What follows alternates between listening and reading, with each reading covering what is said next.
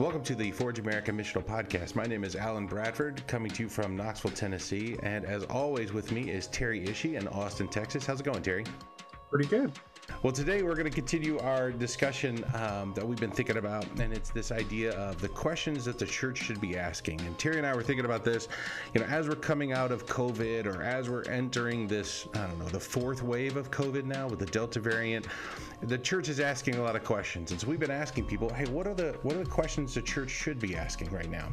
And we've been asking this to different people, and today we're fortunate enough to have with us Brad Briscoe. Brad, it's good to have you, man. Hey, great to be with you, both of you guys. I always enjoy conversations with you too.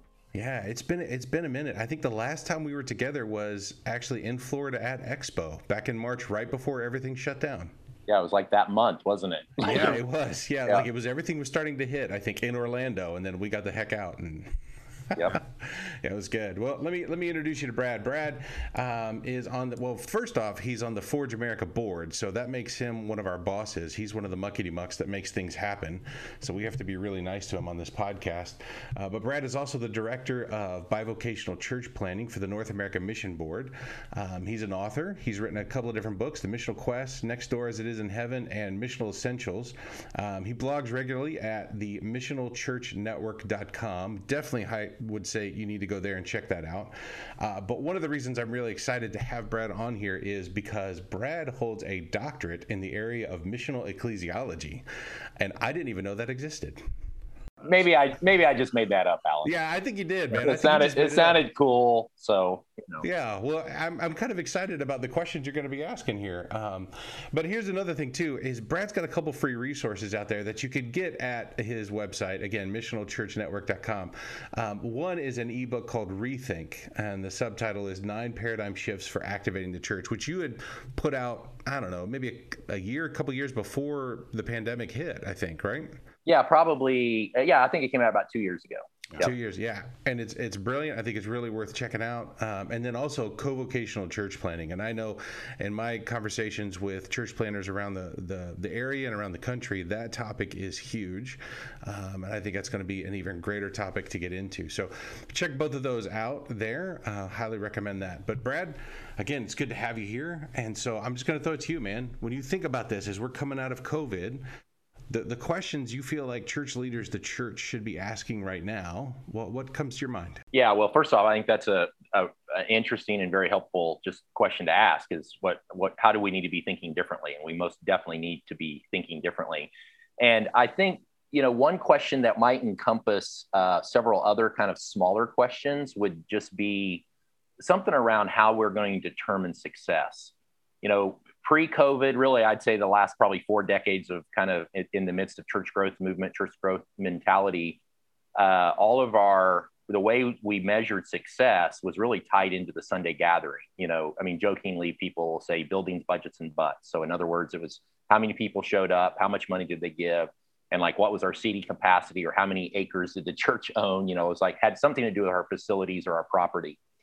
And that just doesn't fit anymore. The research is just showing lots of people aren't coming back. A lot of people have lost interest.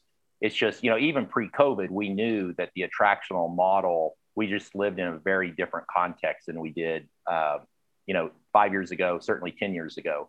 So I think that might be a good kind of overarching umbrella question to ask is how will we determine success moving forward? How do we know the church is doing the things that the church has been called to do? So, and I think there's kind of some different directions we could go with that question. Yeah, that's great. I know that like in our context, we were even struggling with that question pre-COVID, being a part of a community here in Knoxville where we said, hey, yeah, we measure those things, the butts, the budgets, the building, all of those things. That sounded awful, didn't it? We're measuring the butts. I shouldn't have said that, but let's just move on. We're measuring the amount of people that are there, although, you've got all that stuff, but it wasn't the driving thing. But we always said, well, what is the metric for success? And that was one of the things that we really struggled with. And a lot of other churches seem to be really struggling with that idea of, hey, what is the metric for success? How do we know when we're doing what God is calling us to do? And it seemed to be up for grabs, but definitely during COVID, Man, this time right now, again, you're right. You could see, is it online engagement? Is it how many people can I get on the live stream? Is it all these different things? Don't think that's really the right way to look at it. Yeah, and I tell you, I think initially something that we need to kind of make a differentiation and think a little bit about is even the language we've just used. I mean, a lot of times we'll use the language of counting and measuring interchangeably, like we mean the same thing. And actually, I think it's helpful to make a distinction there that there's actually a difference between counting something and measuring something. So one way to do that is to say counting is really quantitative. It's about numbers, and measuring is qualitative. It's really about change. So I'm not saying one's better than the other, but historically, the church has only counted. And I think one of the reasons we count is counting is much easier than measuring. Yeah. So again, go back to buildings, budgets, and butts. Those are all counting. I mean, because it's easy. I mean, it's fairly easy to count how many people showed up to a program or event or a Sunday morning worship service. So those are the things that we've counted. But so I'm not opposed to counting, and maybe there's a place where it still makes sense to count how many people show up. I mean, you'd have to convince me of that. I'm not sure. But I want to try to be gracious and say, hey, maybe it means, I'm not saying you stop doing those things, but at the very least, we have to start counting and measuring other things. So, for example, I think that the number one thing that we need to count is what all of us would call missionary behaviors or activities. I mean, if we really think the church needs to be activating all the people of God to engage in mission, then we need to start counting missionary behaviors. Like, and man, the sky's the limit on this. We could count how many people we have in our home every week that's not a part of the church. We could count how many meals we share with non-believers. We could count how many hours people in the church are mentoring students at the elementary school down the street. I mean, really, there are dozens and dozens and dozens of beautiful things we could count. And when we do that in the church, we're telling people in the church that's what matters. Yeah. Because if we only count how many people show up in a roundabout way, we're telling them, hey, what matters is if you bring someone with you on Sunday. And we just don't live there anymore. So we need to value those missionary behaviors and activities that we're trying to help, push people into more missionary engagement outside the walls of the church. And then just real quick, and we can come back to this, but then for me, measuring is about measuring change.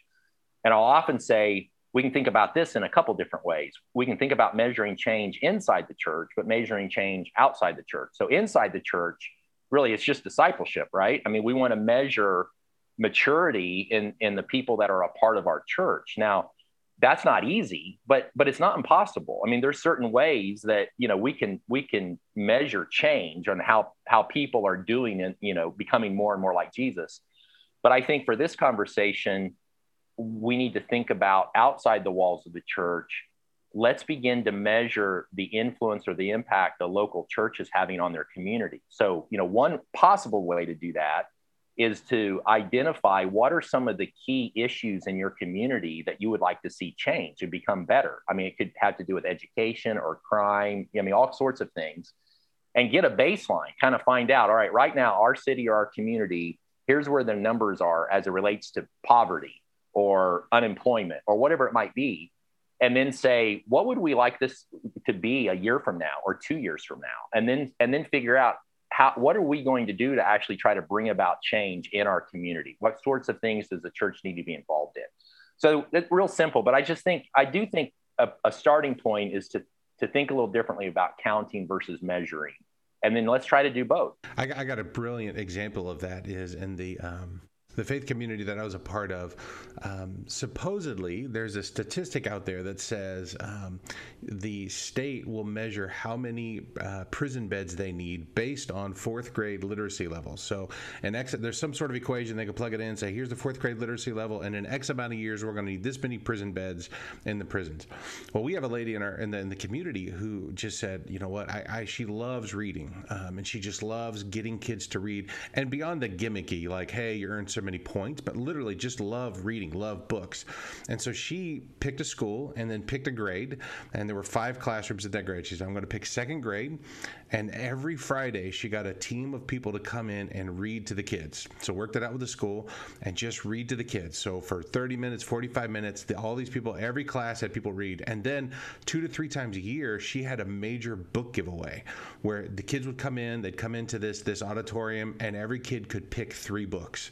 And you would have thought it was Christmas. Like the kids were like, I could take these home. But it was really, and she called the program For the Love of Reading. But the trick there is, like, she's trying to make a dent in that statistic, saying, hey, if that's it. But that's not an easy measure. You have to say, well, let's come back in, 20 years. Let's come back in however long and see what sort of impact this has made. She started with 2nd grade. I think eventually she ended up going into 4th grade because the program just grew. And then COVID happened, and it'll be interesting to see what happens after that. But I love that saying, hey, let's take some long-term measures, like not the easy stuff. Let's take some long-term measures and kind of go from there. Yeah. And gosh, Alan, I would say, yeah, really long-term when you're talking about prison beds, right? But there's other things we can measure. I mean, if we really believe that correlation, and I've heard that before, and man, it's super powerful, right? But we could certainly measure the rates of those children, right? I mean, like a year out, let's measure how many of those 4th graders can actually read. So, so we don't have to go all the way out to 20 years and see how many are in prison. But there's things we can measure. I mean, if we really believe that is a true correlation and connection, then what are the things we can measure to say, no, we're actually making a difference in the literacy rates of these children? And man, we can certainly do that, right?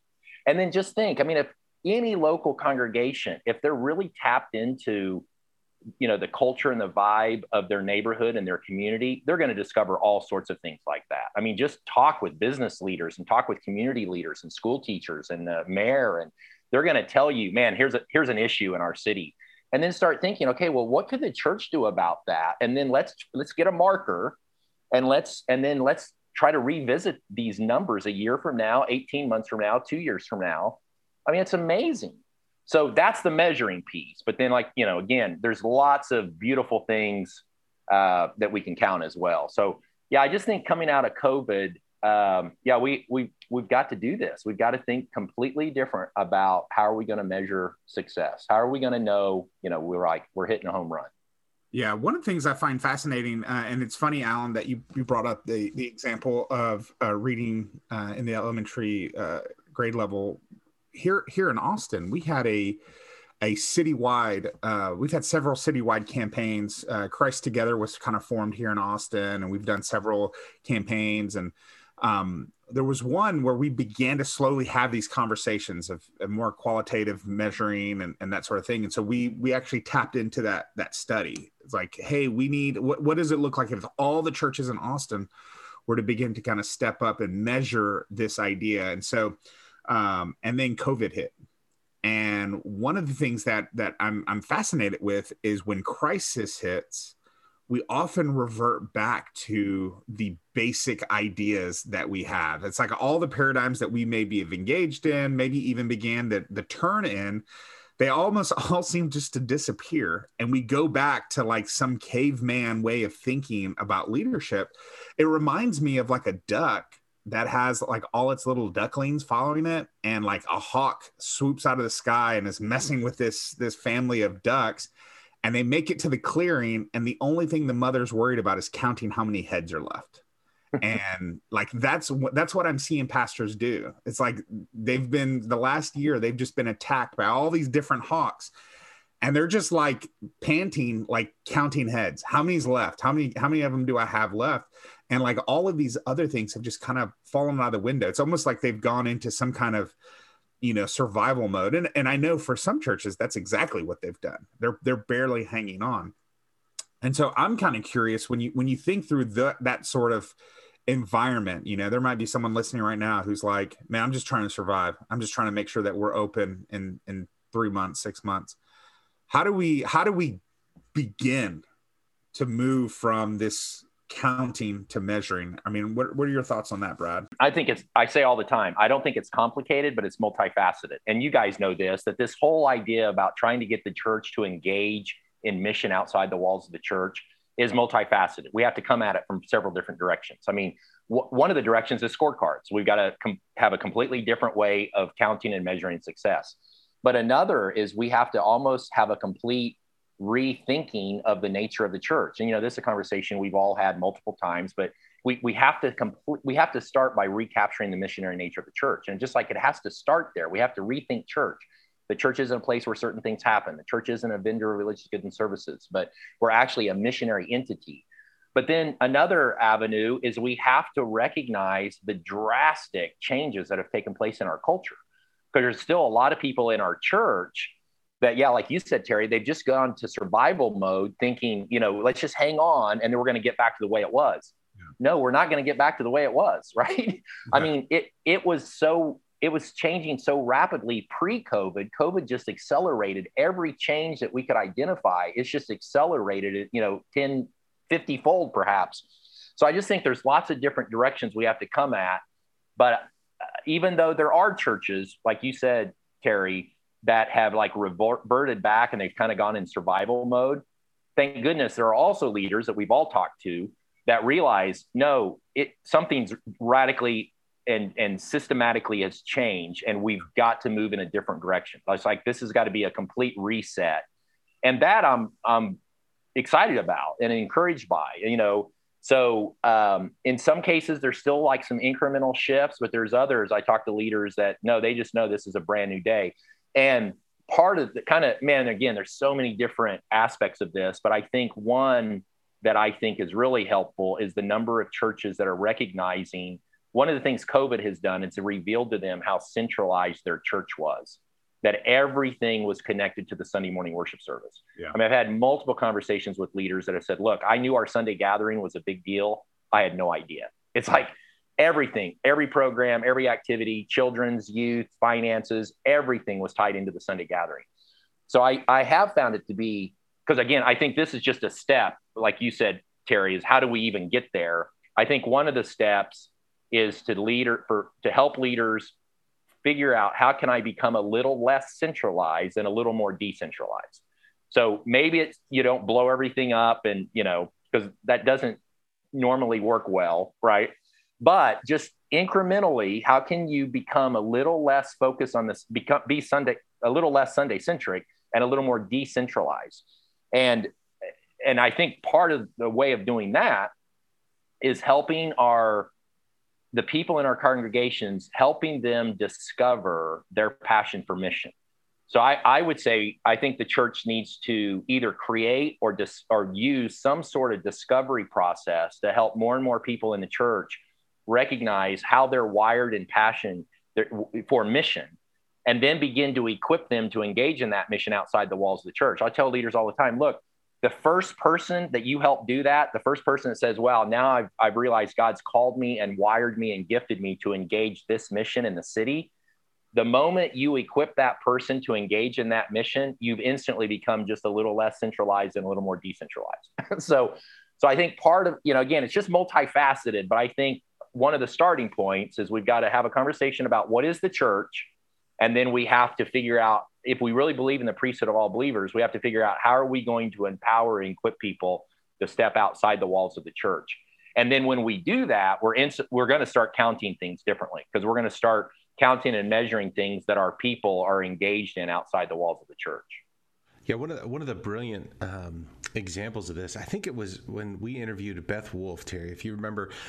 She said she got a bunch of church leaders together. They were in a room or something like that, and they were talking about, hey, what do we need to do to come out of COVID, and what do we need to do to make our churches better? And they had all these crazy ideas about, it all involved the church. And then somebody finally said, yeah, but what does your neighborhood need? Like, what does your community need?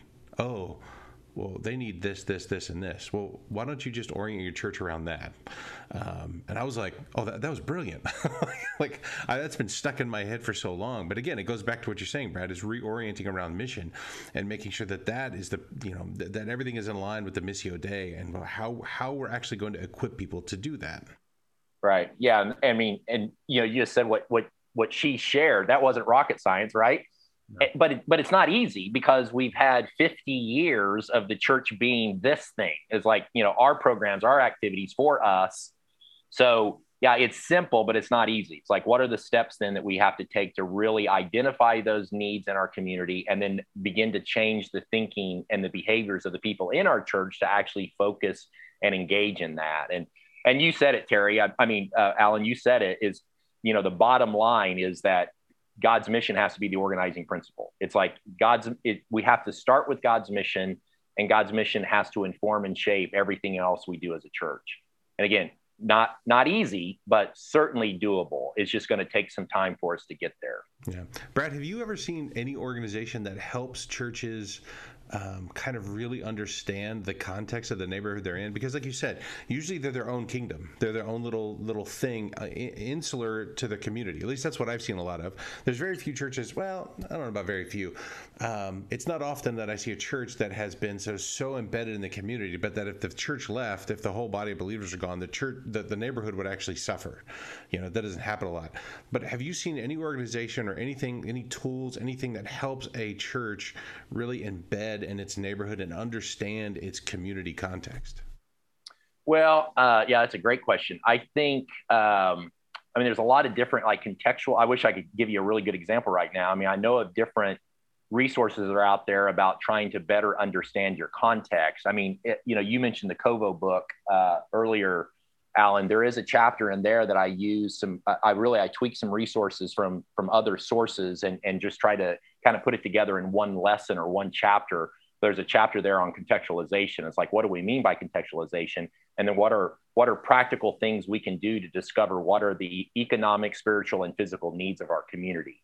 And really, the bottom line to all that, and again, it sounds super simple, but it's becoming a great observer and a great listener of the places that we live, right? It's crazy when we talk about Missio Dei, what we mean by that is that it's all about God's mission, not ours.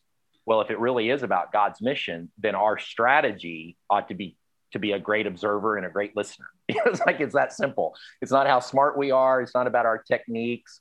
But if we really believe God is actively involved in the lives of the people around us and in our neighborhoods and our communities, then the first thing we need to do is pay attention, and we need to become great listeners. So yeah, one of the things that when I have a church planner come to Austin, they'll want to meet with me, and we sit down, and they're asking me like, hey, what are all the tips and tricks to church planting in this city? And the first thing I always tell all of them is you need to go buy a book called Austin Weird, and you need to read the book. And it's one of those things where so many church planners come in, they're not really even interested in hearing the history of how the city, what is the culture? Why is the culture today? And how is it shifting and changing? That's one of the things that we do for church planners here is we almost just tell them, it's like, hey, go read this, get an idea of what's going on. And it's the beginning of the listening, right? It's the beginning of you need to understand how this city works. I remember when I first come across this book years and years ago, I was like, oh, how lucky is Austin that we have this little history book about our city, and then I begin to discover every other city in America is just as egotistical as we are. Texas, we're more proud of our level of ego about where we live. But all of these communities, you can go to almost any library and say, hey, what do you have about the history of this town? And they're going to have several resources. I think it's just a fantastic way just to begin the process of listening and understanding what came before you, and because what comes before us is really it's the result of what we have now. And that process is crucial. One of the things we'll do here at Forge in Knoxville is I have a good buddy who used to be a city planner here in Knoxville. He worked under a couple of different mayors, and he's an African-American gentleman, but he's also a Knoxville historian. He just soaks up the Knoxville history. He's researched it, and we'll take our residents on a Knoxville tour. And I've grown up in Knoxville. I moved here when I was 14, all except for 5 years of my life I've been in Knoxville. I thought I knew Knoxville. Every time I take this tour with my friend Kevin, I learned something new about Knoxville that I never knew, because you're seeing Knoxville through a historian's eyes, and you're seeing about how, for example, urban renewal, how it just devastated the African-American community in Knoxville and what it did to this day. That was back in the 50s, 60s, and how it's still continuing to affect our African-American population in Knoxville to this day. You're seeing it through an African-American's eyes. You're seeing the city in just a completely different way. And I love taking people on this tour, and it's just people who thought they knew Knoxville. They're just they just see it in a completely different way. First, I love what you said about Kevin and that. And then I love what Terry talked about with the book on Austin. I mean, as you were sharing that, Terry, man, the word that just popped in my head was curious or curiosity. That we really, I mean, if we're a church planter moving into the city, we ought to just be like crazy curious, right? Which means we need to learn about the city, but we should be crazy curious with every single person we run into. Yeah. It's like, tell me your story. Tell me your story of this city. Tell me the story of your neighborhood. And again, if it really is about God's mission, yeah, we should be asking all kinds of questions just to learn not only about our context, but how might God be working in the lives of that person. Yeah. And then, I know the other thing I was just thinking too, Alan, as you were sharing, is that it is about helping the church kind of collectively embed in their community. But then also it's about, because, we've got people in the church that are in every nook and cranny, neighborhood-wise, workplace, social spaces. So we need to help them kind of contextualize into their little local nook and cranny. I love it, see if I can remember this right. I love a quote, Brian Sanders from the Underground Church. He says, "No strategy will reach every kind of person except a strategy that mobilizes every kind of person." Yeah. So it's like it doesn't, collectively, we're just not going to reach everybody. But if we equip and empower everybody that's a part of that local congregation to engage their mission fields, then we're going to be in places the church collectively would never go. So, yeah, so that might be helpful just as we think about contextualization, think about contextualizing maybe where the church's facility or building is, like what's this neighborhood around where we meet, but then also we have to help individuals contextualize their individual places. Hey, Brad, we were talking about counting and measuring. Can you go back to counting and kind of unpack that a little bit and go a little deeper? Yeah, sure. So, I was just saying, I think we can still count, but what we need to count are missionary behaviors and activities. But to get a little more specific there, I tell you a book that, several, I know you guys are familiar with this, and probably several that are listening to this podcast are aware of it at least, but it was a book written several years ago by Reggie McNeil that's called Missional Renaissance. And I think the subtitle was something like Changing the Scorecard for the Church. So he talks about developing new scorecards around some other like resource categories. So let me tell you what these other categories are, and then just give you a couple examples from each of them. He said that we ought to count different things around prayer, around people, around our time, around our finances, and then around our facilities or our buildings. So let me just give you a couple examples, because this is just super, super practical, but very helpful. And again, remember the book is called Missional Renaissance. So like around prayer, Reggie would ask, like, we need to count the number of people prayed during the week by church members. So like actually pray, or here's a better one. Count the number of prayer meetings conducted off the church property. So not like, hey, Wednesday night prayer meeting in the building, but like how many prayer, quote unquote, meetings have we had like out in the community? Or how about this? Count the number of community leaders actually adopted and prayed for every week by church members. So just be thinking, how could you count kind of our prayer activity, but not inside the walls of the church, but outside the walls of the church? Or like people, what he means by this is like, let's say the number of people sent into apartment complexes or retirement centers, or maybe mobile home parks or something like that, or number of people serving other people in venues outside the walls of the church, or the number of people serving as mentors, with kids in we mentioned this earlier, kind of in the elementary school that's down the street. For me, time is really a big one. He would say things like, what if we counted the amount of time spent debriefing people that were actually engaged in community service? Mm-hmm. So you're empowering people to engage in community service, but let's count how much time is the church actually spending with them debriefing what they're learning about their community, or what are they learning about the people that they're engaged with? What about the number of hours spent each week building relationships and social spaces out in the community, like at the coffee shop or a local pub or the barber shop or beauty parlor, or whatever it might be? So just lots of different things. Finances is a big one. We usually just count how much money people give to the church. But what if we started counting how much money was actually given away towards mission? What if we tried to move our percentage of mission budget, like every year we tried to move it at a percent or two. So instead of us I mean, I know churches that have started where they gave away 10% of their income, but their goal, they want to get to 50%. They want to get to where 50% of the tithes and offerings are actually giving away to mission and ministry outside the walls of the church. And then facilities, this is a really easy one, is like the number of community organizations using the church facility. I mean, what about like, AA or other churches or Boy Scouts or Big Brothers or whatever it might be? What if we started counting the number of hours or the number of community organizations that are actually using our facilities? So just, again, when you think about those different categories, just think, what are some different things that we can count that would just give us a little different perspective on success?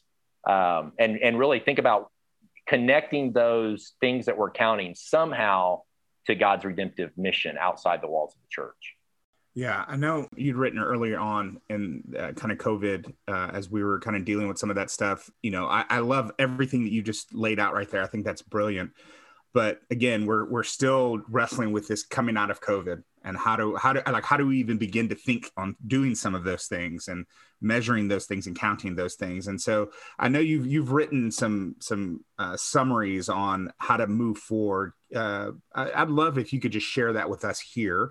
Well, now it's been several months, of course, but when we first moved into COVID, it just seemed like it was just having really dozens and dozens of conversations with church leaders that were just struggling, just what do we do? How are things changed? Well, how do I need to be thinking differently? And I remember at some point after having multiple conversations, just beginning to try to summarize what were those common themes that was having throughout all these multiple conversations. And it's funny, I kind of did this for my own sake to kind of boil all of these thoughts down in my own head. But I kind of came up with 4 words that seem to really summarize the vast majority of those conversations. So let me just tell you what the words are. So the first one, this is super simple, but the first one was just the word simplify. That it just seemed like that part of it was because the finances that were coming into a lot of local churches took a drop. And I think it's going to continue to take a hit because of people, unemployment and all of that. That I just think the church in North America, we're going to have to simplify what we think is essential or non-essential. I mean, the reality is I think a lot of the church programs that we've provided, you might call them value add kind of for our members. But I think one of the ways we can do that, and we talked about this earlier, is I think we need to identify what is the organizing principle for our church. And all 3 of us would say the organizing principle ought to be mission. And I would say then we ought to actually evaluate every program and activity of the church. And can we connect it to God's redemptive mission? Can we connect it to God's redemptive purposes? And if we can't, then maybe it's not essential and it actually needs to go. So we just need to simplify. We need to really get laser focus on what the church has been called to do and let some things go. And I think coming out of COVID, it almost gives us the excuse to do that. If there were some things we wanted to kill, this is the time to kill it, right? So the first word was simplify. The second word was decentralize. And all I mean by that is, we said this earlier, that COVID, one of the things that revealed to lots of churches was just how centralized their ecclesiology is, meaning everything was connected to Sunday morning. So I'm not saying you do away with your Sunday morning. I mean, we are a gathering, worshiping community. But I do think we have to become a little less centralized and a little more decentralized. And the way we do that is we have to equip and empower and activate people to engage in mission outside the walls of the church. And part of that will mean we're going to start smaller expressions of church out in the community. So that's one thing I've seen coming out of COVID is I've seen the start of new networks of decentralized kind of smaller expressions of church. And then I've seen existing churches that are starting to make shifts to where they're trying to start smaller expressions of church outside the walls of the church while they're still doing kind of the gathered thing. So the first word was simplify. The second word was decentralized or decentralization. The third word was repurpose. Now, this isn't going to be true for every church, but I think a lot of churches that own property or own facilities, they're going to need to and want to repurpose their buildings for the sake of mission. So in some cases, if they're actually starting smaller expressions of churches out in their community, they might want to repurpose their building in such a way to resource all of those micro churches or missional communities. But in some cases, I think they're going to need to repurpose their building for the sake of finances. So a book I'd recommend here, there's a book written by Mark DeMoss that came out several months ago called The Coming Revolution in Church Economics. And the argument Mark makes in that book is that the church isn't going to be able to do all the mission and ministry they want to with tithes and offerings, and that it's legit and it's okay to have other income streams. Well, if a church owns a building and property, there are some other things you can do with your property to actually create another income stream. So I think we can repurpose our buildings for finances, but we can also repurpose our buildings for mission. And then the last was just the word bivocational, or sometimes we use the word co-vocational, just to say that more and more leaders are going to, out of necessity, have to become bivocational rather than being fully funded, just because there's been a decrease in the giving. And the thing I want to be involved in that conversation is because I don't want those leaders to feel like that's a step back or a step down. I want them to actually recognize there are enormous missiological benefits and there are enormous financial benefits of being bivocational. So I actually want to see more and more leaders choose to be bivocational rather than it being out of necessity. So those are just 4 words I think kind of summarizes, I think, where a lot of church leaders are, or where they were in the midst of COVID, and then conversations that they want to have kind of coming out of COVID now. And it'll be interesting to see the conversations again. If you redid this, if you had these conversations again, if those are the same 4 words that people are coming back to, or is it, hey, I'm just counting heads again? But it's a lot of the conversations that I've had, all the stuff that you've said for the most part, yeah, I would totally agree with. And I probably recommended Mark DeMaz's book to so many pastors, to so many leaders. Just yesterday, I had a conversation with a church planter, and he ended up running across a real estate agent that he knew, and so I started talking to the real estate agent, and we just kind of hanging out and talking out, and he started talking about how this vision he had as a real estate agent, but he had a passion for the church, and he's like, well, look, what if I did this? And he had all these brilliant plans for how to help fund ministry through a real estate agency, like through a real estate business. And I'm blown away, because as a pastor, I'm like, well, I would never have thought of that in a million years, But there are some really genius people out there going, I don't want to just support keeping the lights on in a building, but I want to support ministry. And how do we actually equip and empower? And again, if the Missio Dei, if we're activating everybody gets a chance to play. It's not just your Navy SEALs, your special ninjas. It's not just the pastors. It's everybody gets to play, and everybody has a stake in the mission that the church is trying to accomplish, that we're getting to be a part of. Well, Brad, thanks, man. Thanks again for your time and all of this. This is super, super helpful. If people want to kind of engage and go a little deeper with you, what's the best way for them to kind of connect and contact you? Yeah, well, the best way is probably just to go to the blog, to missionalchurchnetwork.com. I mean, my contact information is there. And then, a lot of the things we just talked about today, there's a blog post probably you might find there. And then also on the sidebar, I think we mentioned earlier, there's a couple of links where you can go and download those 2 free ebooks, the Rethink ebook and the Kobo Church Planting ebook. Oh, that's fantastic. And Rethink was actually my favorite book 2 years ago. It was it's the book that we spend so much energy, like the thoughts in that thing, we spend so much time talking about, and you were just smart enough to write them all down. Well, and I hope in the next couple of months, I want to revise it and update it a little bit, because there's a little more I want to say on a couple of those topics. And then I hope we can actually put it in print too, because that isn't available in print. It's just the ebook download. But I wanted to make it free, just because it's really about the dissemination of those ideas. And but I do know some people like to hold a book in their hand, so I'm hoping that here in the next few months we'll make that available as a printed version as well. That's awesome. That's fantastic. Well, Brad, this season we've ended every interview with what we're calling 5 quick questions, and so I'm just gonna inundate you with a handful of questions. And so you don't have to think too hard about it. Just your gut response. But question 1, what have you been reading? Yeah, well, I read a lot. I try to read a lot. I had a goal this year in 2021. I want to try to read 1 book a week. Wow. And I tell you, the last 2, and so far, I would say this year, a couple of my favorite books. One I just finished a couple of weeks ago. And in fact, on the blog, I went ahead and created a PDF of all of my highlights from the book. But the book is called You're Not Listening. And it's just about how we can become better listeners. And so that's the latest one that I finished that I just thoroughly enjoyed. You're Not Listening. Can't remember the name of the author. Her last name is Murphy, but I can't remember her first name. Okay, perfect. Awesome. What are you watching? Yeah, that's a good question. Well, right now I'm watching, now that I live in the Tampa St. Pete area, I'm watching the Stanley Cup Finals because the Lightning are in it. Nice. Game 2's tonight, and yeah, I've become a huge hockey fan. Which when I lived in Kansas City, if you told me I was going to be a hockey fan, I would have called you crazy. But So, do you understand how hockey works? well, I do now. I didn't. I actually had to go online and learn, all the different rules. But it is just, it's funny. All my like Northern friends and especially Canadian friends, they would tell me, man, you just don't get it. You don't get how great hockey is. And like, yeah, blah, blah, blah. But man, you just have to go to a hockey game. And and I was instantly hooked.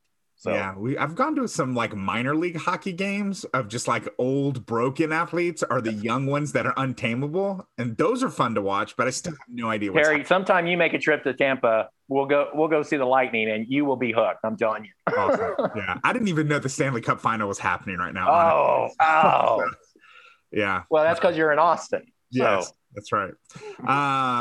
Question 3: what's the funniest thing that's happened during quarantine, or just something that was pretty cool? Yeah, well, I'd say pretty cool. It's kind of crazy. We've actually discovered in the midst of COVID, we have just cultivated such just beautiful relationships with our neighbors. I mean, a whole bunch of our neighbors, because we're about 45 minutes from downtown Tampa, and several of our neighbors work in downtown Tampa. And during COVID, they didn't drive into the city. They were home all the time. And it just created really, I've told so many people this, but we've been here for 2 years. Actually, this week, we moved here 2 years ago, and we've never lived anywhere that we've had so much relational favor. Wow. And it's just, I absolutely love our neighborhood. I love our neighbors, and it's crazy. But part of it was COVID, is that everyone just kind of came together over the last year. And really, we just kind of relied on each other. Like, I don't think we would have if everyone was still kind of like disconnected in all these other parts of the city. Yeah, that's awesome. Yeah, that actually echoes a little bit of my favorite thing, is just the relationships I've been able to go deeper in the last year. It's just been amazing. That's Absolutely. So cool. Question 4: what is bringing you life right now? What brings you an immense amount of joy? Well, I got to go back to the whole neighbor thing. I mean, it's just been an enormous blessing to get to know. And the reality is I could list, and I actually did. I started creating a list of all the names of the neighbors of people that we've met. And, the list is over 50 now, and there's not one single believer on the list. But we've just grown to love each other. I mean, I tell you, we have a neighbor that she was getting ready to go back to her home city for 2 months. And the day before she left, she told us goodbye, and she started crying. I mean, she was going to be gone for 2 months, and she just said, I'm going to miss you guys. And it was a little embarrassing on my part, I think. But yeah, so it's just been getting to know our neighbors on a deeper level it's just been a joy. That's cool. And our final question we've been asking everyone is, what is your favorite thing about home? So I know you live in really kind of the St. Pete's area. What's your favorite thing about that area? The water. Yeah. We're fortunate that we've got a big kind of body of water out our back door. It's called the Boca Ciega Bay. And I can just sit and, I'm old, but I can just sit and just watch the water and all the creatures that swim by. So yeah, I've grown to just really love and appreciate water. Yeah, I was actually thinking about you the other day because everyone listening knows I've been on a weight loss journey for seems like forever now, and I was thinking the different ways. And I'm fascinated with your diet. You're essentially pescatarian. You eat fish and a lot of vegetables. And I was just thinking, it's like, how does a dude who lives in Kansas City just eat that much fish? I mean, I know we have trucks and we have infrastructures that you can get decent seafood pretty much anywhere in the United States. But I was just thinking, I was like, oh, you must be like in hog heaven, like there on the bay and just eating all the fish you want. Well, and Terry, it's crazy, but it's been 42 years since I've eaten any red meat, any beef or pork. And there's this long, crazy, silly story of why that is. It's not a big deal, but it's funny in Kansas City. It's like every time someone would come to Kansas City, the very first thing is, hey, what's your favorite barbecue? Yeah. And I would just always say, well, I'm not a huge barbecue fan. I wouldn't tell them. I said, I'm not a huge barbecue fan, but my friends say it's this place or this place. But yeah, here, no one talks barbecue. It's all about seafood and fish. And so, yeah, I feel at home here. Yeah, my daughter would love that place. Yeah, for sure. Yeah. Well, Brad, thanks so much. Man, we really appreciate the time and the investment. And I know just the Forge Tribe thinks the world of you. And man, we're excited for what God has down the road. And I'm excited about the rethink tweaks that'll maybe you use that as the subtitle, the tweaks. Yeah, I'm looking forward to trying to update that a bit. Yep. And I always enjoy conversations with the two of you. So I appreciate the opportunity. All right. Well, thank you guys for listening. You can contact us at forgeamerica.com or on our social media pages. And so thanks again for listening, and we'll see you next time.